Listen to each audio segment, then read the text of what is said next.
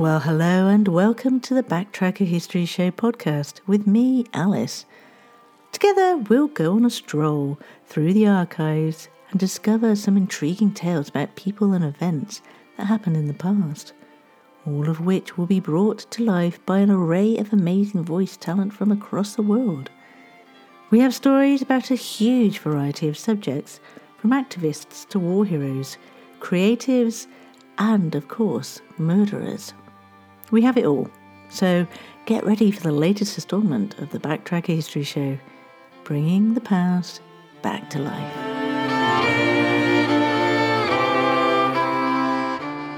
I am very excited about this particular episode because it's all about an iconic band that made musical history. I am, of course, talking about the Beatles.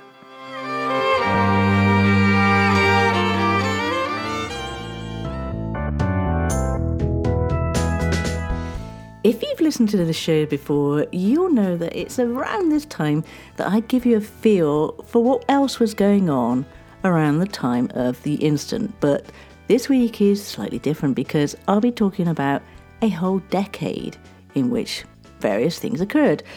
So let's talk about the 60s.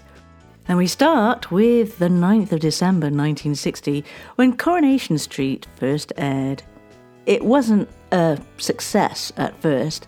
In fact, the Daily Mirror columnist Ken Irwin claimed the series would only last 3 weeks. Well, it's been 63 years now and counting. In more global history, Martin Luther King Jr. delivered his famous speech, one of the most significant historical moments of the 1960s. He was speaking before a crowd of 250,000 on the steps of the Lincoln Memorial on the 28th of August 1963. That speech, known as the I Have a Dream speech, marked a turning point in the civil rights movement in America. It's one of the most iconic speeches in American history. I have a dream that one day this nation will rise up and live out the true meaning of its creed. We hold these truths to be self-evident, that all men are created equal. Sadly, Martin Luther King Jr. was fatally shot at the Lorraine Motel in Memphis, Tennessee on April 4th, 1968 at 6:01 p.m. Another historically significant assassination in the 60s was that of President Kennedy by Lee Harvey Oswald on the 22nd of November 1963. Just 3 years earlier, JFK won the presidential election against Richard Nixon, and he holds the distinction of being the youngest person ever to be elected president. On the 21st of April 1964, BBC Two went on air and was Europe's first channel to have colour in 1967. British television at the time of BBC Two's launch consisted of 2 channels, the BBC television service and the ITV network, made up of smaller regional companies. On the 20th of July 1969, the human race defied the odds by stepping foot on the moon.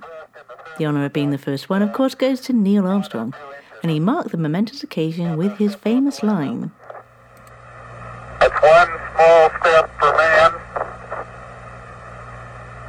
one giant leap for mankind."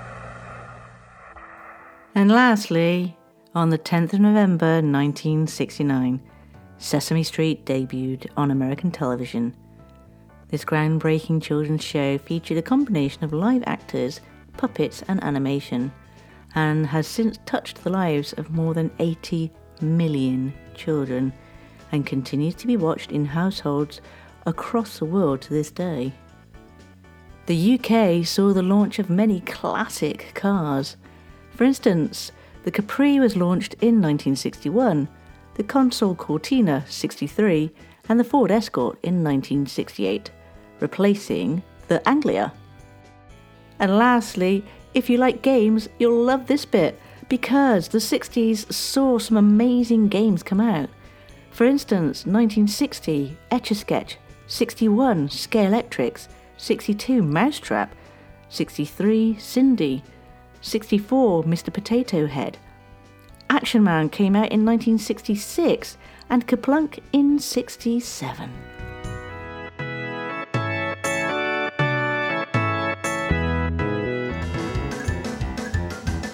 Word of the week. And the word I'm offering up this week is Zephyrian, which you can use to describe a slightly breezy day. Before we start, I'd just like to say that all the voice actors in today's show are just going to be reading in their normal voices. I've told them to not even bother trying a Liverpudlian accent because I didn't want to offend any true Liverpudlians. Our first tale occurred on Tuesday, November the 10th, 1964, and it's one of pop music's most notable dates, the last night of the final full-length Beatles British tour, and the night John, Paul, George and Ringo were well and truly bombed. The place was the Colston Hall, now called the Bristol Beacon, where the Fab Four headed a 10-act bill, which also included top Tamla Motown singer Mary Wells, the one who sang My Guy. This was her first visit to the UK ever, and John Lennon said of Mary, We always regarded Mary, the Miracles and other people like that as our private property, because we were raving about them when no one else seemed to have heard of them. It was great having Mary on the tour with us. And so, in the dressing room of the Colston Hall, before the concert, the press were waiting eagerly for this singing sensation to turn up. Their first inkling that the Fab Four were nearby was the volley of screams that penetrated the quiet upstairs foyer of the theatre. One middle-aged reporter said, Oops, here we go. Can somebody tell me which one is which? The TV guys switched on their lights, the photographers squinted through their viewfinders, and the journalists juggled with notebooks and pencils. I know one of them is called Ringo. Could somebody point him out? There was a clatter of feet, and then the Beatles appeared in single file through the doorway, wide grins on their faces, making their way straight to the bar. The press started firing questions. How do you feel? What are you doing these days? George Harrison declared, I spend my spare time shooting potatoes off of trees in the garden. I started with bits of cardboard on the clothesline, but cardboard doesn't do anything very spectacular when you hit it. So now I balance spuds in the trees and blast them to bits. At this point, a television man shoved his mic between the reporters towards George. George then clinked his glass on it and shouted, Cheers! During this interview in the then Colston Hall, Ringo had retired to a quiet corner of the room. And meanwhile, in another area of the room, the middle-aged reporter from earlier had cornered Paul, thinking he was talking to Ringo. Eventually, when Ringo was interviewed, he said, Press conferences can be quite a laugh. Have a ciggy. And then they discussed Ringo's new image. Since the film, people seem to notice me a bit more. They used to talk to the others and leave me out because I was supposed to be the quiet one. Actually, I can be quite noisy. I used to feel rather out of it, but I now feel like a proper Beatle. It's amazing though, how many people still can't tell us apart. Reports still ask me, how are you, John?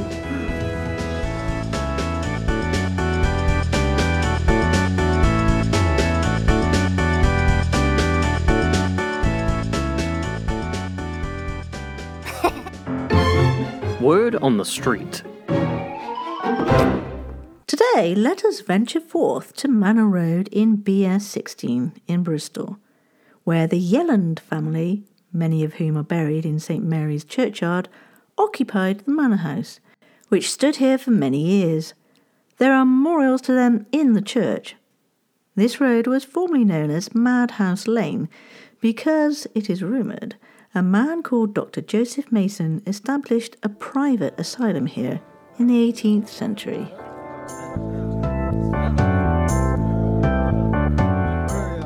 When John Lennon was interviewed, he was asked if the Beatles' popularity was slipping. John replied, The press have gone to town on the places where there have only been a couple of hundred kids outside the theatre instead of a couple of thousand. They haven't bothered to report on places like Leeds, where there were 15 of the kids on stage at any one time. Last year that would have been news. It doesn't bother us, we're sold out pretty well everywhere. Can you think of another group that's filling halls at the moment? The Stones aren't. Interestingly, the Stones and the Beatles were initially friends. On April 14th, 1963, spurred on by their respective then managers, the Beatles went to hear the Stones at a pub in Richmond, when the Stones were still a blues cover band. Then afterwards they went to an apartment building in Chelsea and partied till 4 in the morning. And later that same year, George Harrison recommended them to the head of Decca Records. By chance, Lennon and McCartney ran into the Stones on the street and learned the group was recording. They then all rushed over to Delane Lee's studio, and as the amazed Stones watched on, purportedly stood in a corner and turned a verse they already had into a completed song for the other group to cover. It was released as the Stones' second single and reached number 12 in the UK, a big leap over their debut single. They were still friends in '67, and if you look at the cover of the Sgt. Pepper album, it has a doll with an emblem reading "Welcome, the Rolling Stones." And in return, the Stones subtly worked the Beatles into the artwork of their Satanic Majesty's request. And as we're doing And as this particular episode is talking about concerts in Bristol, here's one about the Stones. When in 1971, the guitarist, the late Brian Jones, was delayed on his way to the Colston Hall, at which the MC was also called Brian Jones. When the musical version finally arrived, he was refused entry by the security man, who insisted Brian Jones was already on stage. It took the Rolling Stones' Brian Jones 45 minutes and an appeal to local police before he could get into the hall in time for the second performance of the evening.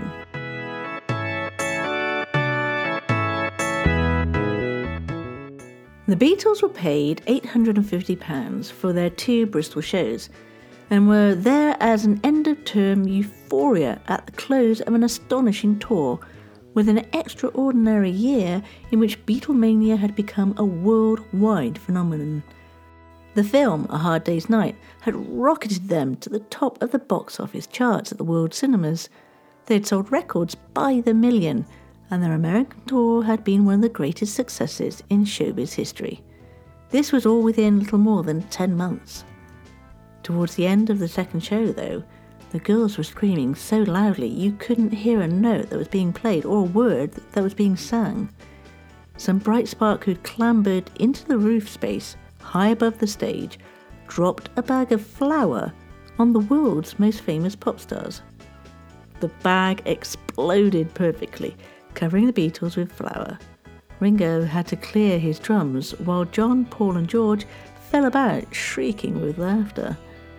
No one claimed responsibility, but the prank was probably the work of one of the road crew, part of the tradition of end-of-tour fun and games. The Beatles did play a very brief British tour the following year, but by then they'd had more than enough of life on the road. And the number they were playing when the flour tumbled that night in Bristol was If I Fell. The Beatles played at the Colston Hall on 3 occasions. March the 15th, 1963, as support to American rockers Chris Montez and Tommy Rowe. On November the 15th, 1963, on their own autumn tour, and again on this tour, which occurred on November the 10th, 1964, with Tamla Motown singer Mary Wells. George Harrison also made an unscheduled appearance in Bristol on December the 2nd, 1969, when he performed with American soul duo Delaney and Bonnie. It was his first live performance since the Beatles quit touring in 1966. It's hard to believe, but the centre of Bristol was the inspiration for one of the Beatles' biggest smash hits. You see, Paul McCartney was in Bristol in November 1965 to join his 19-year-old actress girlfriend Jane Asher, who was appearing in the title role of a new play, Cleo, by Frank Marcus at the Bristol Old Vics Theatre Royal in King Street, and breaking box office records at the time. Paul popped down to Bristol from time to time during the play's run, and one evening while Jane was on stage at the Theatre Royal, he went for a walk through the nearby streets, covering his face with a scarf and hat, because at the time Beatlemania was at its height, and if anyone had recognised him, he would have been mobbed.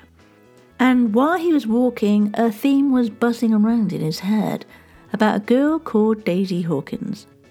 But the name somehow really didn't fit with the tune he'd been tinkering with alongside his collaborator John Lennon. Daisy, Daisy. He thought maybe something different like Eleanor. And then Paul glanced at a shop on the city centre and saw the shopkeeper's name of Rigby. That's when everything fell into place, and a classic tune was born. Light the candles, get yourself a fresh cup of something hot or a glass of something chilled, and settle back to enjoy a selection of 100% spoiler-free book reviews.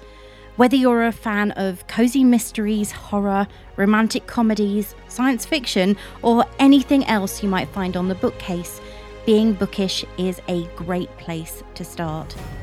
Join me, your host Ray, as I take a joyride through the books on my bookshelves and journey into new territories with recommendations every week.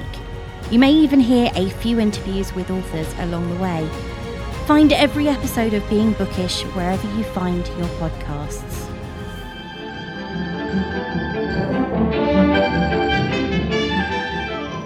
In the news today, a man was seen showing his friend around his tool shed and pointing at his ladder. He said, "That's my step ladder. I never knew my real ladder."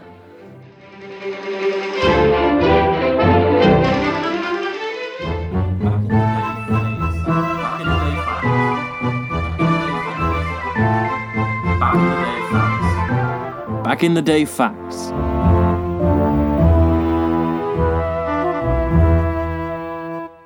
Let's start with the 3rd of June 1969, off the coast of South Vietnam, when the Australian aircraft carrier HMAS Melbourne cuts the US Navy destroyer USS Frank E. Evans in half, resulting in 74 deaths. On the 4th of June 1561, the steeple of St. Paul's, the medieval cathedral of London, is destroyed in a fire caused by lightning and is never rebuilt. On the 5th of June 1829, HMS Pickle captures the armed slave ship Voladaro off the coast of Cuba. On the 6th of June 1844, the Young Men's Christian Association, or YMCA, is founded in London by Sir George Williams, who was an English philanthropist and businessman. The YMCA, sometimes called the Y, is a worldwide youth organisation based in Geneva, Switzerland now, with more than 64 million beneficiaries in 120 countries. On the 7th of June 1975, Sony launches Betamax, the first videocassette recorder format. The 8th of June 1962 sees the birth of Nick Rhodes, British keyboardist for Duran Duran. He was born in Moseley, Birmingham, England. And lastly, on the 8th of June 1982, we see the Bluff Cove air attacks during the Falklands War, when 56 British servicemen are killed by an Argentine air attack on 2 landing ships, RFA Sir Galahad and RFA Sir Tristram. I hope you enjoyed today's Beatle-themed episode, but I'm afraid that's it from me. I'd like to thank the real stars of the show, and I'm not talking about the Beatles. This week, we have our very own Steve Shepherd from Bradley Stoke Radio, as well as Joe Wilson, David Brindley Hale, Molly Jeffries, and Griff. Thank you, one and all.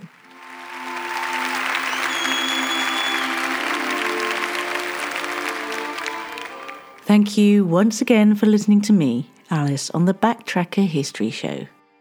If you'd like to get in touch with me, you can find me on Twitter or Facebook by looking up at Backtracker UK with a capital B, a capital T, and a capital UK. I also occasionally post onto TikTok and Instagram. So do come along and find me, because it's amazing to hear from you and get some feedback or even ideas for future shows. As a small independent podcaster, your help and support is always appreciated. And one way you can do that is to rate the show wherever you get your podcasts. Leaving a review also helps, as it gives other people an idea of what the show's about. The show is regularly released on Mondays. So until next time, guys, take care and look after each other.